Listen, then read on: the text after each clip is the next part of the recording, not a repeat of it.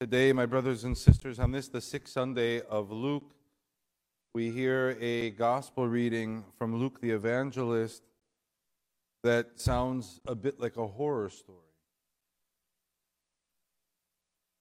We hear that Christ enters the village of the Gadarenes, and there is a man that is, as we are explained by Luke, who is possessed by many demons. And he is someone that is terrorizing the village. He's a boogeyman of sorts. He lives in the tombs. He yells and screams. He is not what they consider a normal person in their society. He brought fear and terror to everyone, not just the children. And yet we will not focus so much on that, or even the healing for that matter, where Christ, of course, heals the man, and the man is full of peace and calmness and joy, and he's offering thanksgiving to Christ. But rather we'll focus on a few other things. The first being that if you notice the beginning of the gospel reading, and I encourage you to go back and look at it again, the man, the so-called demon-possessed man, the demons within the man who are doing the speaking, recognize Christ. Immediately, in the beginning, they recognize him. Also, after the man is healed, the end of the reading, he wants to go with Christ. And Christ says, no, you stay in your village and tell people how much God has done for you. And the next second, Luke says the man stayed in the village and told people who did for him? Christ. So the man recognizes that Christ is God, in his opinion at least. So for us, we are called today to focus on recognizing Christ, on seeing him around us, seeing him in each other, on seeing the miracles that happened, small or large, in our lives. There's also something else of importance, and that is the rest of the city and the surrounding towns, when they heard that Christ had healed the man and they came and they saw him dressed for the first time in clothes, sitting at Christ's feet, peacefully, speaking logically, what did they tell Christ to do? They told him to leave. They said they were afraid because for us change, and especially miraculous change, divine change, can make us uncomfortable. Sometimes we're used to living a certain way, even if it is not a good way. We are not our best selves, but we are comfortable because it is what we are used to. Today we are reminded to look and to recognize God in our lives, in each other. The last 8 or 9 months have been very difficult, as you know, for everyone.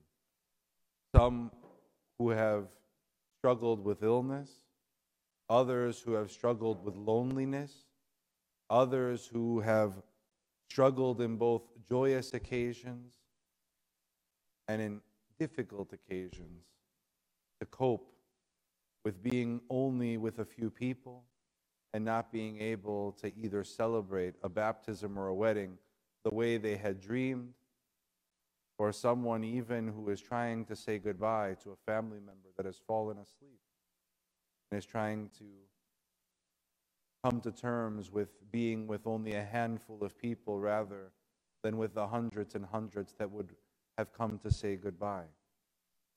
Our churches in the last 9 months have also been in a difficult position. Our churches have been fortunately able to be open and to perform those very beautiful and important sacraments of baptism and wedding. And even though there are fewer people than a few years ago, we can still see the miracle happening before us. We see that the two become one. We see the baby being immersed in the waters and sharing in Christ's crucifixion and resurrection. We see the prayers that people offer up, asking for God to grant eternal rest to a loved one when they fall asleep. We've been able to be by the sides of people, I hope, in a comforting way, and offering to them what they need during this time. And we are grateful to all of you who have offered your support and your help to us, as we are not immune to the emotional difficulties that come with the days that we're living in. Our church over the last 9 months has not been able to have any fundraisers, including the church festival, which is the largest fundraiser of the year. And yet we are able to continue because of the love and support that so many of you offer in the form of stewardship and other donations, and we are extremely grateful. The pandemic, amongst other things for our churches, has helped us to understand that we cannot rely on festivals. At this church a few years ago, the stewardship committee started to talk about 100 by 100, meaning that stewardship would try to cover 100% of our day-to-day operations, just in case, at that time, we thought just in case it rains one year at the festival. Who would have thought that the pandemic would allow us and force us to move forward much faster than we had anticipated? If you have not become a steward and you'd like to, please do so. It's very, very important for us that our stewards, the caretakers of our parish, those of you that are here and this is your home, that we rely on one another in order for this place to function. As you know, this church was built in 1886.